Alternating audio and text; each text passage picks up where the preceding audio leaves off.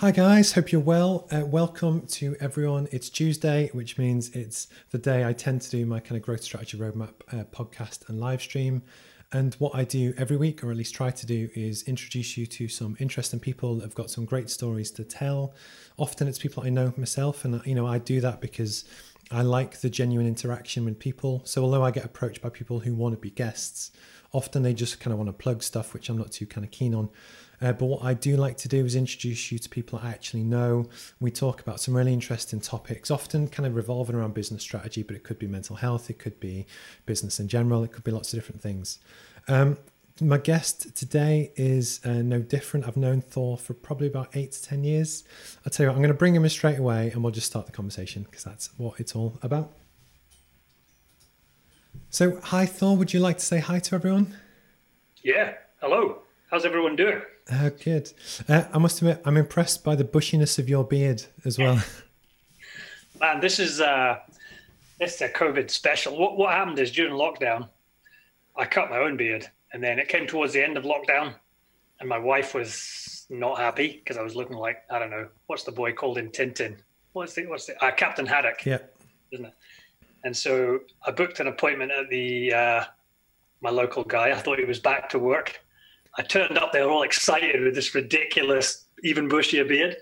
And I'm messaging him saying, "Hey, where are you? I'm waiting outside," because you have to wait outside and get COVID escorted. And I get this message back saying, "Your appointment's next week." So this is me still working my own magic. But Well, yeah.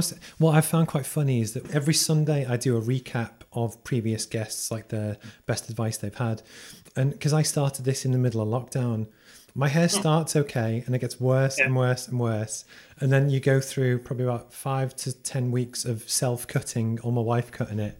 And then actually about a month ago, I think touching into June or May, whatever it was, I started to get my hair cut properly. And it's funny just to see the transition that I guess 2020 will always kind of look back on. But I empathise. I think everyone's in the same kind of boat. So how's tricks? How you been? I haven't seen you for a while, actually. No, it has been a while, hasn't it? I mean, you could say that with everyone, though, couldn't you? It's the strangest of times. But how did we meet? Because I think it was like a hustings for a general election, wasn't it? Yes, And so it you were, was. It was an Aberdeen Young Professionals event, and yeah. neither of us are young or professional, but it was because it was in a hotel.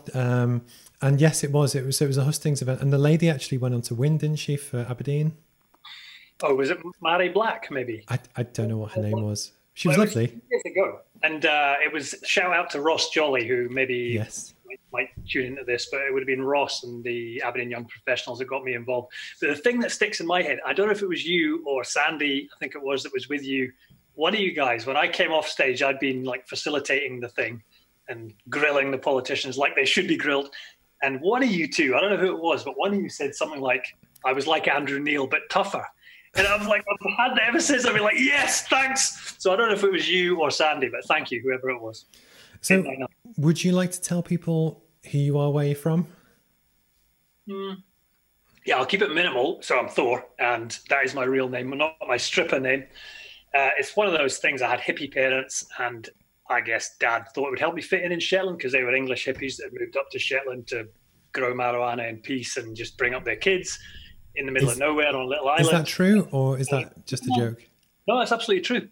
100% true. Um, but Dad thought it would help me fit in. What he didn't know is people in Shetland, same as the rest of Scotland, tend to have pretty standard names. I mean, there is a strong Viking influence up there. They have their Up Fire Festival every year and everything. But, my friends were, Stuart, Martin, Alan, just standard names. So it didn't really help me fit in, but it's been a great conversation starter. And I have no complaints. I still thank my dad, being 47 years old as I am, because he could have given me a standard name and I would never have had this wild conversation starter. But no, what do I do?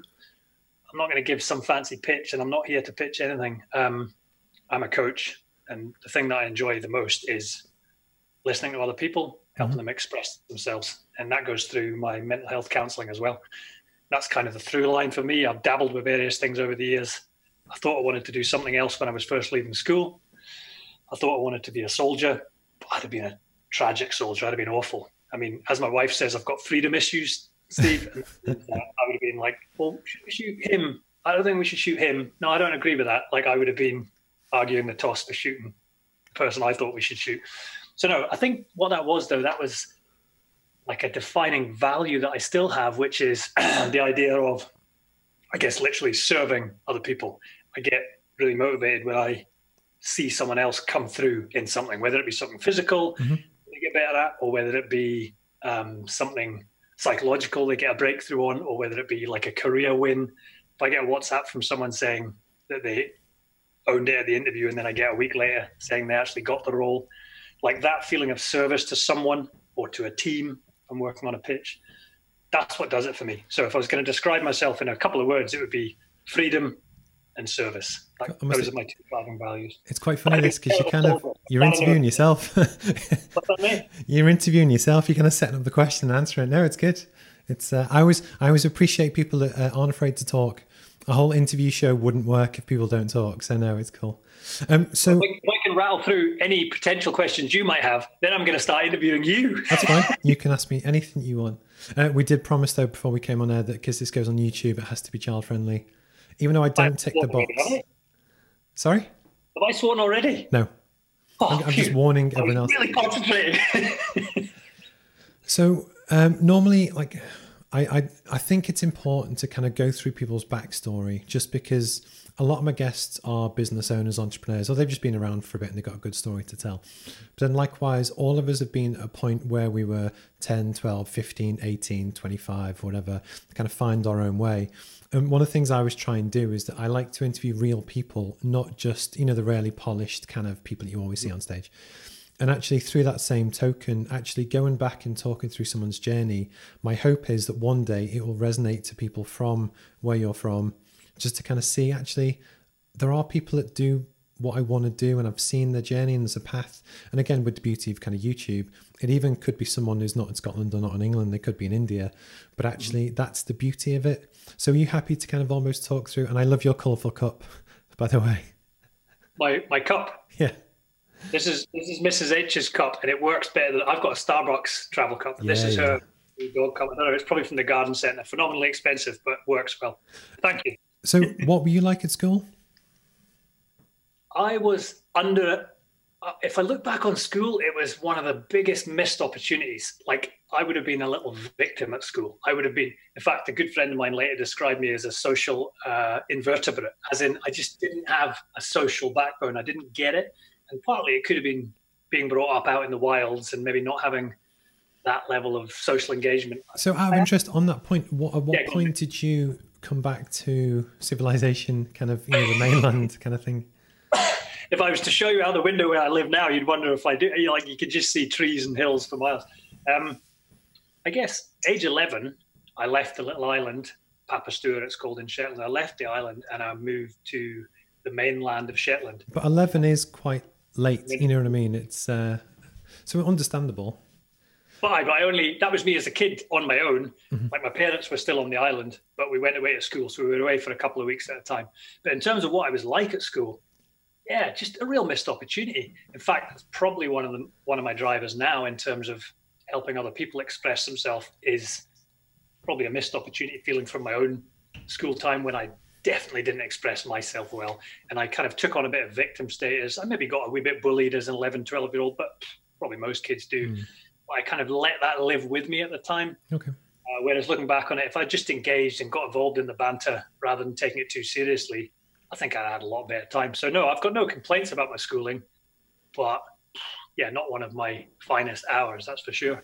Yeah, glad to get out of school in the end, I would say. Because one of the things that I've seen with a lot of guests is, I know it's almost true with myself, is that I was always good at school, but because I was never picked up as being short-sighted until I went to uni, I'd always sit at the back of the class because that's where the cool kids sit. And I was always good at my work, but because I couldn't see the board properly, I'd lose interest and therefore be disruptive. And it's the same kind of thing, that ironically, that in some ways you think I could have got better grades, but actually almost, I think it's that drive to achieve something, or the feeling that you didn't achieve what you could have, is probably what burns the fire now. And I think I see that a lot, because obviously I interview people every week now. So actually, I think in some ways, a lot of entrepreneurs have that trait. Yeah, it's probably a fair point. I guess you can let these things define you in a negative way, or you can try and find a positive out of them. So I suppose we're just finding a positive, because you could just say, well, it was wasted time. And you could say that about a startup or whatever as well, couldn't you? Or you could say, well, X, Y, Z. So, yeah. So you went through school, and then what did you both want to be when you grew up? And then what did you actually kind of go into? So, yeah, as I said before, I thought I wanted to be a soldier, but I had a lucky escape because I tried to get into the Marines. I passed like a basic selection course. I tried twice. Second time I passed. First time I failed just outright. Second time I passed, but they said they wouldn't give me a scholarship for university, which is what I was looking for. And then by the time I'd finished university, my eyesight had failed a bit to some degree. I was short-sighted too. So that was the end of that. Basically, they didn't allow any kind of laser surgery in those days. Yeah. So I couldn't get in because of that. But as I say, lucky escape for both sides, because I don't think I'd have been a good soldier. What did you do at uni? Well, a bit of a blend. I ended up with a history degree from Stirling. But the units that I did, the way they blended it, there were teaching units. So I did some teaching experience. There were some economics units, which I really enjoyed. And actually some religious studies as well, which was genuinely fascinating. Learned about new religious movements from America, learned all about Waco, Texas. We had an American lecturer, Mary Maggard, I think it was, probably one of the best teachers I've ever had, actually. Really brought it to life. And yeah, so I ended up with a history degree. But I think it's fair to say that university, I still hadn't grown into my social self. Late developer, hadn't learned my lessons from high school yet. So I think it's fair to say, I didn't. I don't know if everyone thinks that, but almost I was the same. Yeah. So I felt I didn't really become myself, as in really kind of understand who I was and who I wanted to be and stuff, probably until my third year at uni. And, you know, that was where, compared to some people would come to uni at 18, I say fully polished, but they had just a different upbringing. And I think it's important that, you know, people develop at different times, if that makes sense. And then it's almost, it can be a weird stage, because I remember in the halls that I was in, there was a guy from my school there, so actually I knew someone. But actually the first night at uni, we went to loads of different house parties when kids were allowed to get drunk. And it was just, you would see all these people from different backgrounds and cultures and whatever. And actually you remember in some way, like, people can be horrible. You know, you had people just being nasty and bitter, and it's a real kind of learning curve very quick. Yeah. But I wouldn't change going to uni, even though obviously I kind of use some of the stuff now, but it was just, I think it's a good rite of passage that everyone goes through in a different way, but I think there is kind of value in it. So then what did you do post uni? So I had a career crisis. That's a definite career crisis, which to be fair, gives me empathy for a lot of the people I work with now who are in career crisis for various reasons. I mean, a lot of them are in career crisis because COVID's come along and swept away their otherwise superb career. But for me, as I said, I thought I was going to join the Marines. That didn't happen, couldn't happen. So I was like, what do I do? I could go back to Shetland, but that felt like losing. It just felt like that would be a loser thing to do. I mean, it would have been fine, but that was the psychology. So I moved to Aberdeen because my brother lived there and worked offshore for an operator, Shell. So he had a flat here. Not here, I'm not in Aberdeen, but he had a flat in Aberdeen. And I just said, can I come and live with you for a few weeks while I work out what I'm going to do? But it was a really tricky time. I would have been, 2021. And he actually convinced me to go and sign on what was then called the dole.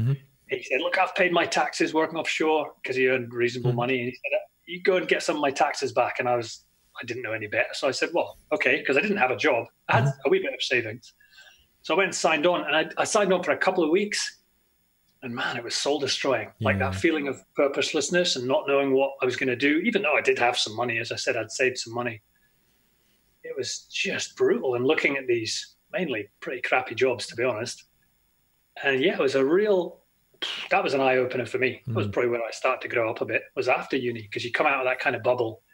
I mean, I'd done some roughy-tufty jobs through uni. I'd worked with the bin men, driving diggers and picking up rubbish and stuff like that. So it's not like I'd been cosseted, but yeah. So that was what happened. I came out of university and just literally didn't know what to do, and realized I just need to get some kind of job here. I mean, I need to do something. And so I just went out and looked for anything I could get. The first actual job I got after university was actually a door security job. And it was weird because back in those days, I mean, I I used to be fit and strong, and I used to be a fighter, etc. So to me, it seemed like a natural thing to do, just as a part-time thing. But it was actually at the student union, and it was a new company had come into town, and they had some kind of training program. Now, I don't think, I might be wrong, but most door companies and bouncers didn't get trained in those days. Mm-hmm. This would have been, I guess, was it the late 90s, 96, 97? But they put us through a training program, and it was some ex-army guy. And I kind of resonated with a lot of it. And the idea, again, of service kind of came in. I know people assume that doormen are just there to batter people and chat up girls or whatever. But to me, a big part of it was actually trying to look after the people in the venues and also to look after the other guys and girls in your team, because we had plenty of door women as well. Mm-hmm. And I really enjoyed that. I actually really enjoyed that job. I got a lot out of it, and I'd like to think I gave a fair bit to it. But that was a part-time job, so I was looking for something else. And I naturally trained a fair bit at that time, so I ended up getting a gym instructor job in a probably the busiest Aberdeen gym at the time, the Warehouse. And that's sort of where the first entrepreneurial thing happened to me. I mean, in danger of interviewing myself again here, Steve, feel free to jump in. No, go for it. So what happened really is, it's not so much that I decided to launch my own kind of venture. I was working, basically a minimum wage job in the daytime as an instructor, and then my door job at night that was better paid. And I was, that was pretty busy, because I would start at 6 a.m. in the morning, and a lot of nights I would finish at 1 a.m. So I wasn't getting that much sleep. I was really highly occupied physically. But after a while, not long, I'd only been there a few months, I think. And I had one of my instructor clients say, "Oh, could you personally train me?" And I'd seen some articles about personal trainers, one in particular stuck in my head, and I'd kind of thought it might be a cool thing to do. So I realized pretty quickly that the pay rate, if you like, a PT, even back then would have been, I don't know, £25 an hour, whereas I was on £5 or £6 an hour daytime rate as an instructor.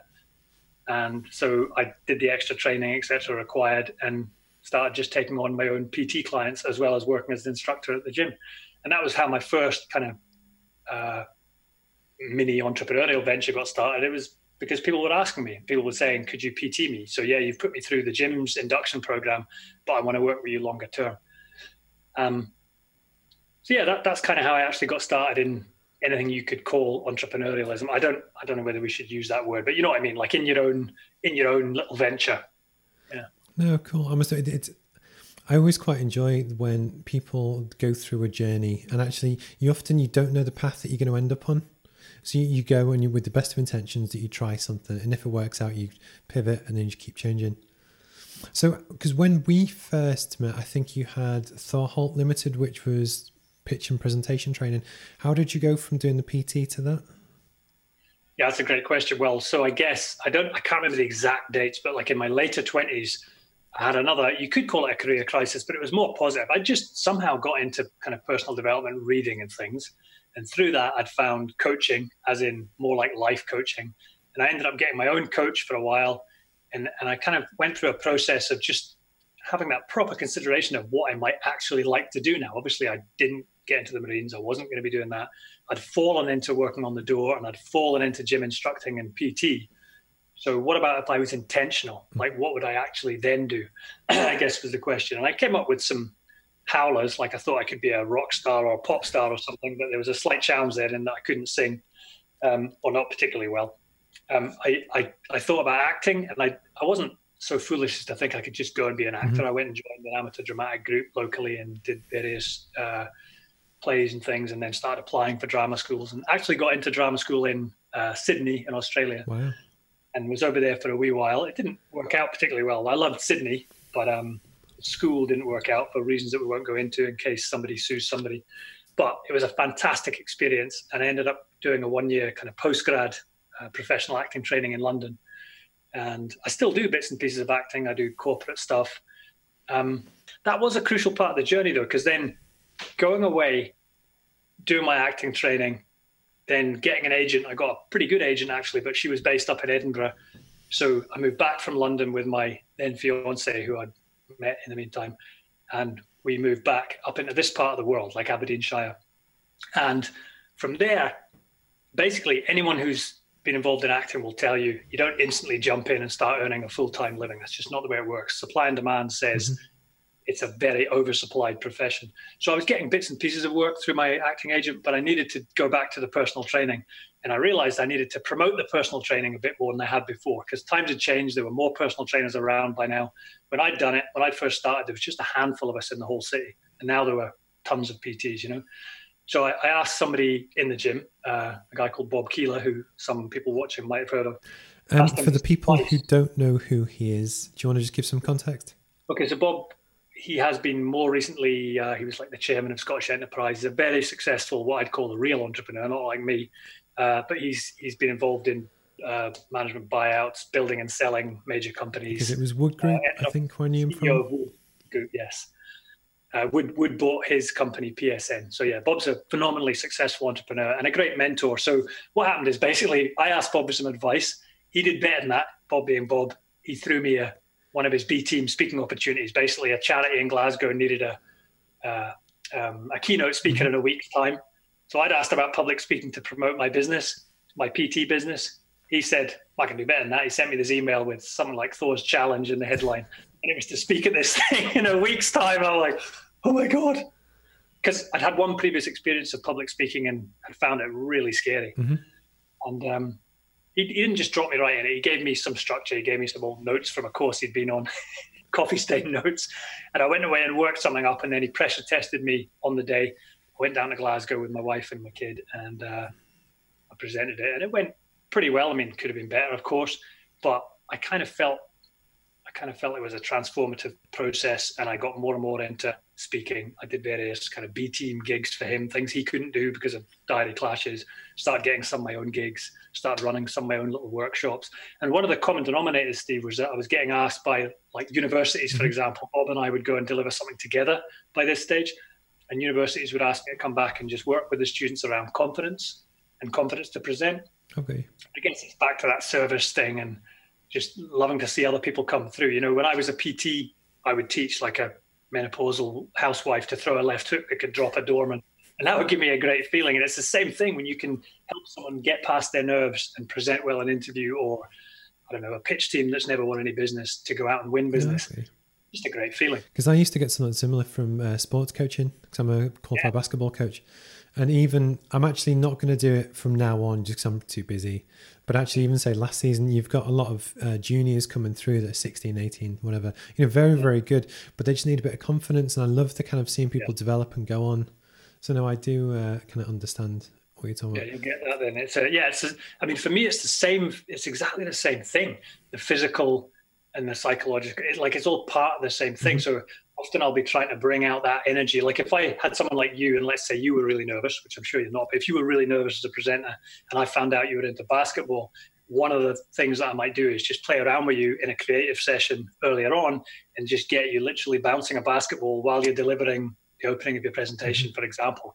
Just try to bring through that energy that you use in another part of your life in a natural way to you. Because so I've done that with people with golfers, all kinds of things. But one of the things that I think works is actually I had a big event that I was running a week ago, I think it was maybe 2 weeks ago now.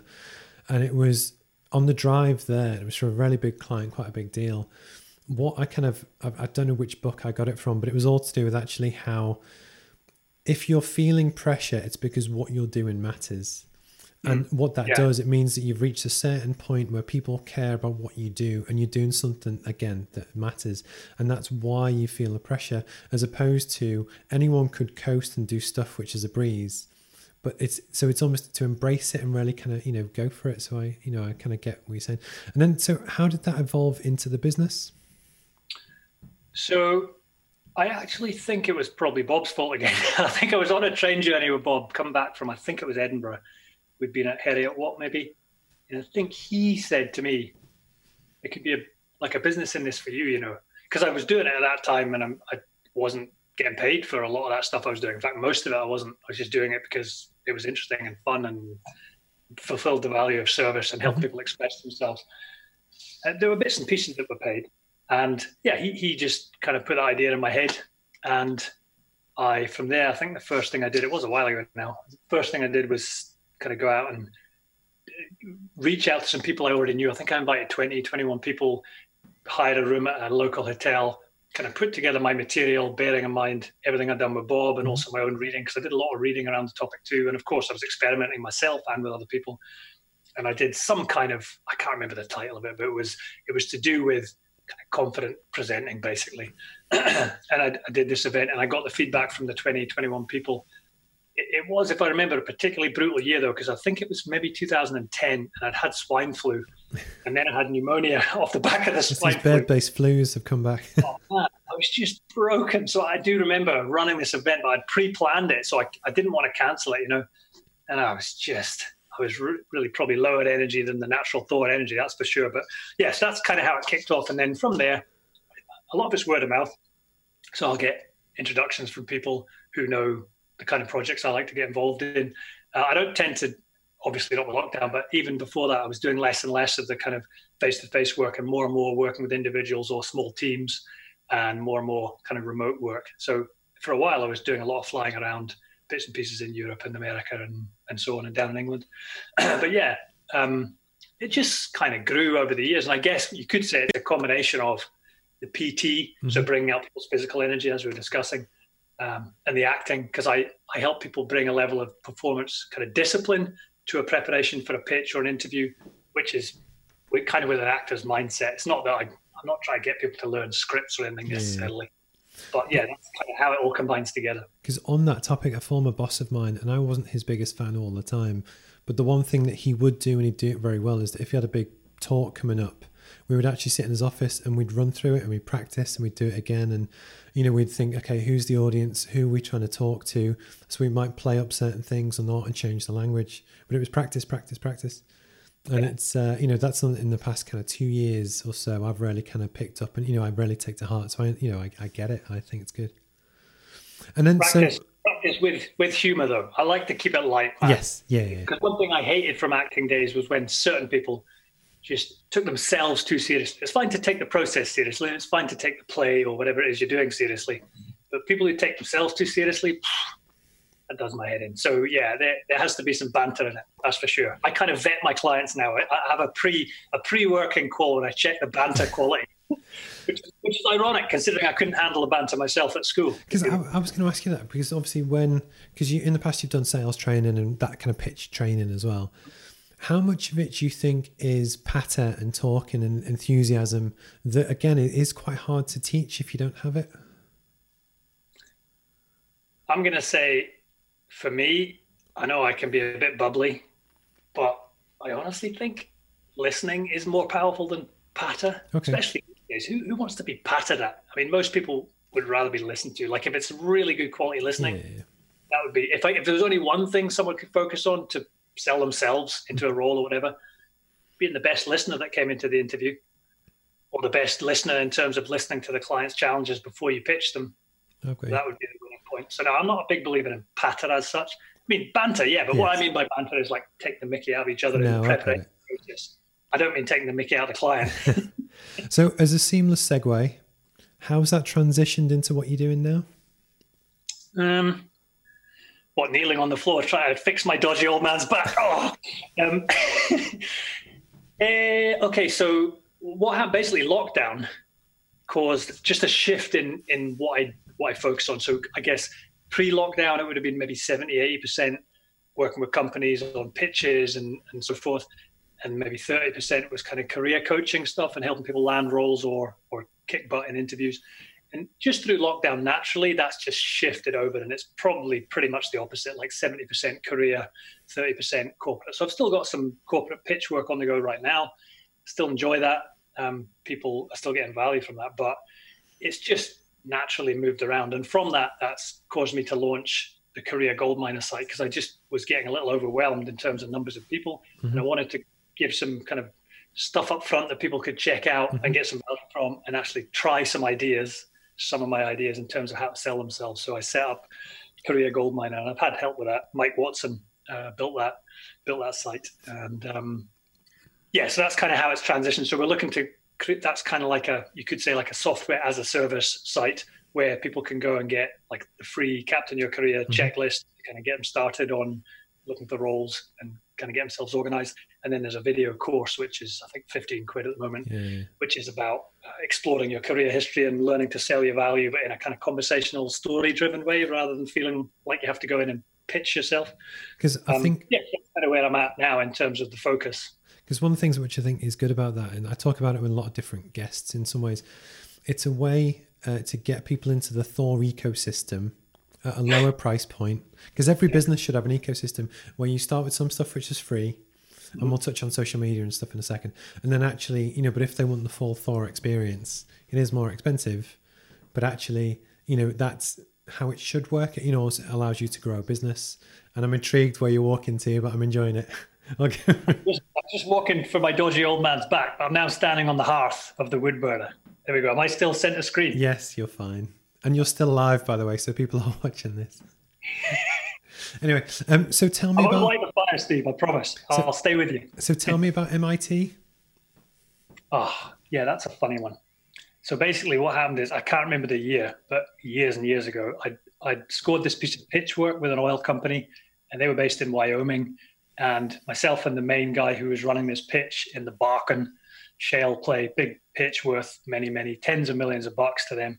And we agreed we were going to meet halfway. Well, halfway between Wyoming and Aberdeen is actually the eastern freeboard of the US, pretty much, in terms of flying time. So we agreed to meet in Boston. But I knew something about this guy. I knew he was a little unreliable because I'd worked with him before. So the company were going to be paying me for my time and effort and expertise. But I thought, out of the 3 days or whatever I booked with him, I'll be lucky if he shows up for one day. So I started Googling, looking up Boston and seeing what's in Boston. I found out MIT was there. And so I sent a pitch email, which I used like a presentation structure to design. I didn't just send a random email. And I sent it to a decision maker who I discovered at MIT, the entrepreneurial bit of MIT. Basically, I just pitched him the idea of me coming and speaking to their entrepreneurial students on the topic of presenting and pitching. I thought, well, I might as well do something useful while I'm there and get some interesting new connections. So I didn't pitch him in it. It wasn't to be paid or anything. It was just to basically do what I'd been doing with Bob at Scottish universities, but to do it for MIT for free because I was going to be in the town anyway. Went over, he agreed. It was a video interview with him and some of his staff before they let me come. They didn't just agree after the email, but it was the email, then the interview with them. So I went over, delivered that, and right enough, the guy was there literally one day out of the 3. So I was correct. I won't name check him because you never know, he might see this. And that was how it started. And after that, I was involved a few times in there. They had like a summer accelerator program. Oh, cool. They had businesses coming from all over the world, and I was involved in a couple of them. That was really all there was to it. And one day when I was leaving MIT to nip back to the plane, back to Boston Logan and fly home, Bill Owlett, the kind of head guy there, brought me into the office, and there were some of the other team sat around, and he said, his words were, "Thor, my favorite Viking." He said, "I'm going to make you an EIR." And I genuinely was like, I have no idea what that is. But I didn't want to say it, so I was like, oh, thanks, Bill. And on the flight out, on the drive out in the taxi, I was looking up EIR, like, what the hell is that? And I did wonder why the other kind of team members were looking at me a bit funny, or looking at him a bit funny. And yeah, so apparently it means entrepreneur in residence, and it's a great honor. Now, I left it on my LinkedIn profile for a year, and then I just ended it because, as far as I can tell, it's just like one of those designations. I'm not sure what it really means. And I guess he just gave it to me to say thanks for all the stuff I've done for them. And, I got a lovely testimonial from one of the key people there that people can find on LinkedIn. And yeah, it was a great experience, but I haven't been there for years and years and years. So it's not something I talk up or kind of... What's interesting, though, is almost from a sales and credibility point of view. Obviously, a lot of people I kind of know and work with are people that are setting up their own business. Yeah. And there's one lady in particular who's from a media kind of background, and credibly and rightly so on her website, she can put, because she's worked at The Guardian, the BBC, Reuters and some others, and it's that credibility piece that being able to use logos and drop things in just adds credibility to Thor that you wouldn't otherwise have. So I was always really impressed with it, and it is something that you should use, as and when, just because it is what it is. It's valuable, and to a business owner who's trying to, establish themselves and do whatever they're trying to do, there is kind of great value in it. So I just wanted to touch on it because I'd never heard the backstory. But no. Well, I mean, for me, the real value in that story for myself too is the idea of just offering to do something off your own back, offering to provide value up front, because that's where that, as you say, an element of credibility came from. It all started with you just offering them something. So, because I think the real thing which I really like from that story is the fact that you had an arrangement, you had something going on. You thought, I might have some free time. So off your own back, you thought, who's there? I'm going to approach them. I'm going to sell, and it's not everyone does that. Not everyone has the kind of the thoughts or the ideas to even approach that kind of thing. So I think there is huge value in even just trying stuff. That likewise, when I used to come up to Aberdeen, if I knew that I had 6 meetings, I'd try and fit in the 7th, and I'd just drop in to say, actually, I'm going to be here. Can we have a chat or grab a coffee? There's no big deal. But actually, it's going that extra mile, because you never know. We're still friends, I guess, 8-10 years on. And it's always interesting. No, I like that, Steve. The one more, just one more phone call, one more meeting. No, you're right. It's good. I like it. So with the latest Boris announcements, or I guess you're Nicola Sturgeon, but it's the same thing. Unfortunately, there are a lot of people looking for work at the moment. I know a lot of them. One of my clients is a recruitment company, so I see both sides of it. What kind of top tips? You can be 3, it can be 1, it can be 5. Would you give people both, I guess, from a mindset point of view, which is arguably the most important thing, because let's face it, it's a crappy time. I've been there when you're not worried. You are worried because you don't know what's going to happen next, or if an opportunity comes up or not.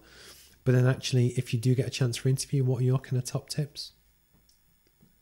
I think my top tip comes from have you got time for a quick story to explain? Yeah, okay. Always.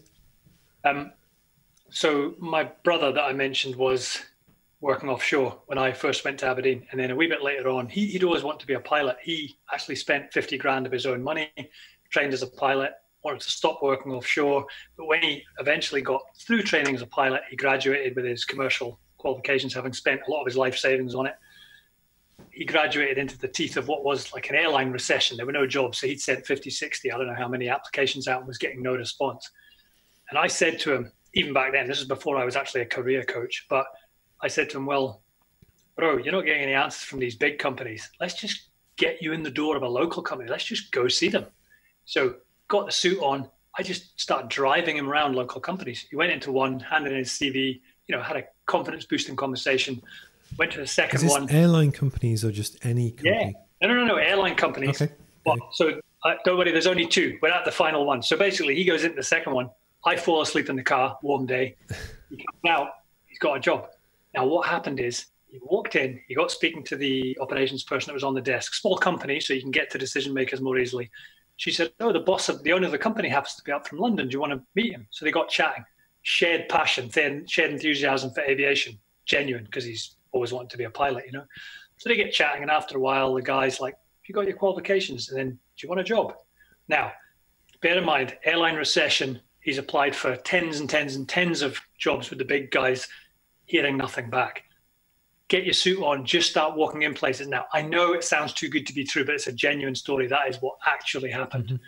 So for me, that's why I called the free resource that I have over at Career Goldmine is called Captain Your Career. And that's why it's from his story. It's that idea.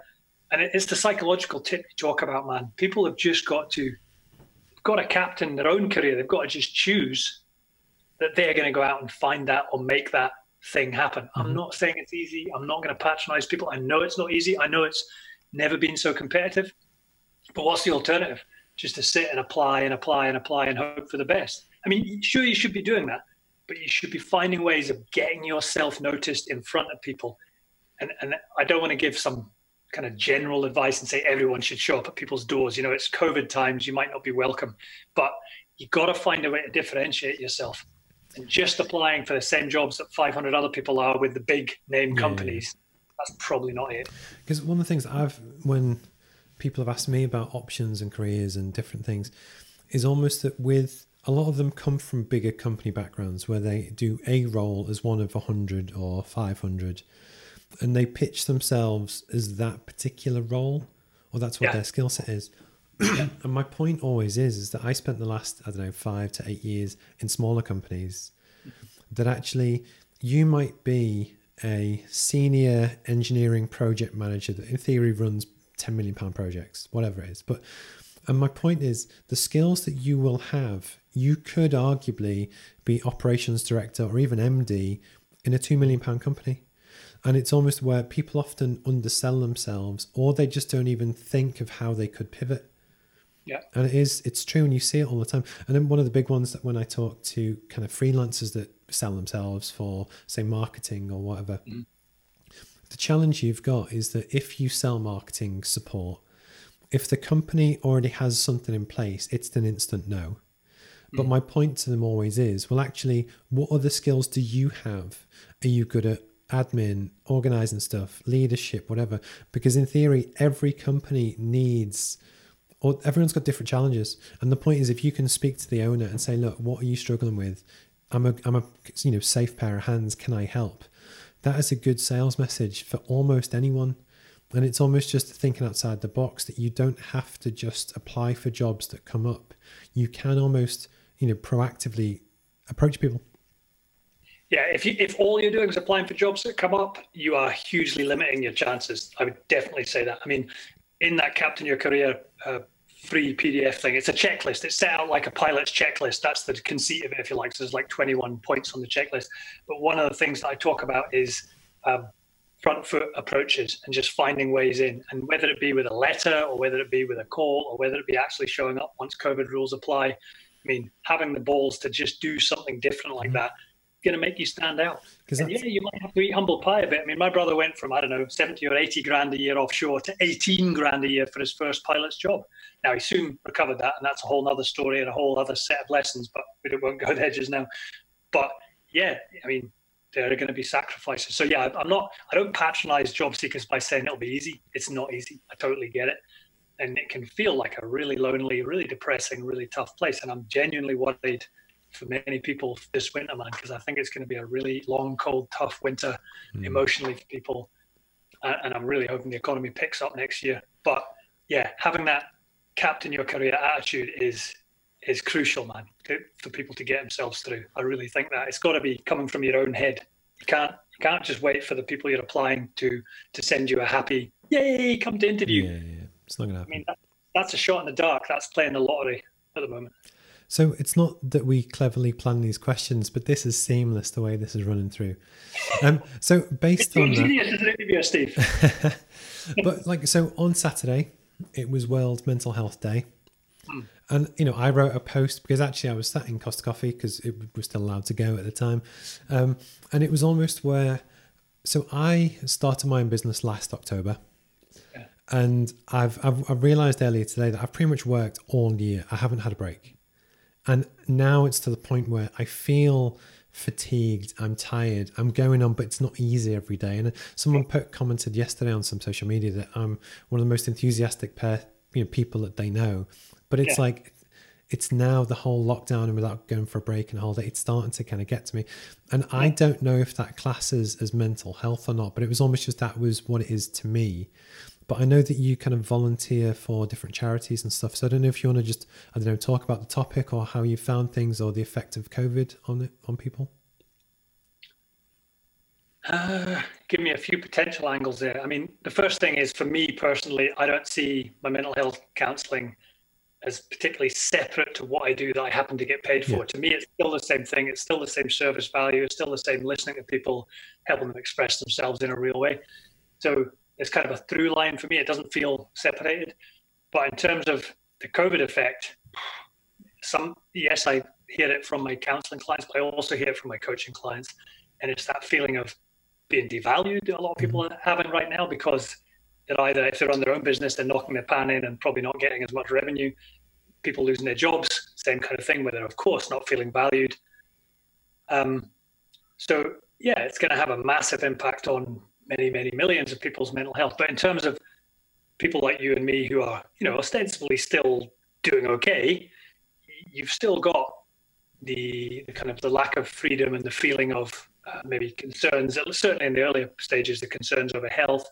For me, I've found, and I've suggested it with and worked with some clients on it, it's like taking a mini break, like even just taking a few minutes of like deep breathing, like the Wim Hof breathing app, for example, is one I love, where you're literally taking 2 or 3 minutes out of your day just to take the focus right away from whatever emails or whatever application forms, and just do that deep breathing and engage with the human being that you are and the flow of your breath. And again, I don't want, it might sound cliche, it's not meant to, it's not even that I'm doing yoga or something deeper, but just that engagement with yourself and with that kind of vital oxygen flow can be enough to kind of give you some mental respite, because your brain, when you're doing that breath hold Wim Hof technique, have you ever done it? I don't know what it is, but I will Google it after this. You need to have a shot of it. Wim Hof. Okay. I think it's just WIM and then HOF. There's a great documentary about him as well. But look him up, try the app. It's free, it's brilliant. And it's like a 3 or 4 minute, just total mental break in your day. You just lie down on the floor or whatever and just do the breathing exercise with his voice in your ears. You can't, when you're holding your breath for 2 minutes, you can't be worried about, finances or jobs, because you're just in your body, in your mind. It's incredible. So yeah, finding ways of taking mini mental breaks like that has been really powerful for me personally, and I've used that with certain clients as well. But also just expressing your rage or frustration or fears. And I know not everyone has someone that necessarily they live with that they can do that with, but just don't be afraid to lean on people, because you probably wouldn't be surprised, but there's a heck of a lot of people who do want to listen, that do want to help. So please reach out. That would be my message on the mental health side. Because why do you think it is that blokes especially find it difficult to talk about stuff like this? Well, is that still the case? I guess it probably is to some degree. I think it's much better, Steve. I honestly do. We're probably just wired that way. I don't know. I'm not gonna pretend to know the kind of the biology well enough to know, but I think we're getting better. I really do. And I guess there's partly, and I know I've talked about banter earlier, there's maybe partly the fear that if you do open up, you're just going to get the Mickey ripped out of you. So there's maybe partly that, and that's, that can be a great thing at times, and sometimes that can be therapeutic, but, when it's really serious, I hope it's getting better. And if someone wants to reach out to me, hit me up with a DM. I have had people from, Finland, whatever, middle of nowhere, just send me a message and say, haven't read some of my stuff, and say, have you got 10 minutes? I just need to sound off about something. And if I can, I will. Cool. But I would encourage people to offer that for other people too, for people they know, because partly it's about showing your mates or people that you are open to that, and just saying, Bob, if you're whatever the guy's name is, or if you're struggling, Mark, give me a shout. Yeah, cool. So I'm very conscious that you've got an appointment shortly, so we'll kind of start to wrap up. That's why I'm wiggling around. So one of the things that I ask all of my guests, and I think this is arguably the most important bit, and this is about sharing advice and just lessons learned and stuff. What's the best piece of advice you've ever had? Best piece of advice I ever had. I think it would be a toss-up between get a dog and act first, apologise later, which my father-in-law gave me that advice. My wife hates it when I say that, but he did. He was a successful guy in his own right, commercial property guy, and he gave me that advice, and he's so right. Just try it. Act first, apologise later if you need to. So, that's my favourite. That's probably my favourite advice. And get a dog. But definitely get a dog too. Because even if Mrs. H throws me out, I can still get a dog. And it is true that regardless of what happens with your career or whatever, the dog will always love you. As long as it gets fed. Well, I was going to say, in the end, when everything gets really tragic, the dog can eat you. No, sorry, that was a bad joke. And then the other question I ask is that if you were to give advice to your younger self, what would it be? Buy a property as soon as you leave school, chum. Man, if I could give myself advice, honestly, that would be it. I would say buy property. It's not going out of fashion. But would you say that now as opposed to in the 1990s? I'd still say it now, but I'd say investigate how to buy a property intelligently. I bought a property with, let's just say, very limited resources before. You don't have to buy it in the conventional way. I'm not pretending to be a property guru. I'm not. But that would still be my advice to my younger self. Yeah, to my 16 or 18-year-old self. Try and invest in property in some way. Yeah, that probably would be my advice. Pretty early doors. And get a dog. And get a dog. Is the dog the theme? I'll just run through this. And then... yeah. So conscious of time and stuff, is there anything else you want to talk about before we go? Just thanks for having me on. I've really enjoyed it. And yeah, if there's anything I can do for you, let me know. You can maybe come on my podcast sometime if you fancy it. I didn't even know you had a podcast. That's because I've been keeping it quiet. Yeah, I mean, I'm not really here to plug anything. I know I've mentioned Captain Your Career, so if someone wants to check that out, I don't know if you put a link under this, but I can do. Just connect me on LinkedIn if you're a connection to Steve's and we don't already know each other. That'd be great to connect. I post content most days. My most successful recent content was about emojis, but don't be fooled. I sometimes post helpful stuff as well. Yeah, the site is careergoldminer.com if you want to check out the Captain Your Career thing. Because whatever happened to your thoughts, which you used to post when you were walking through the woods?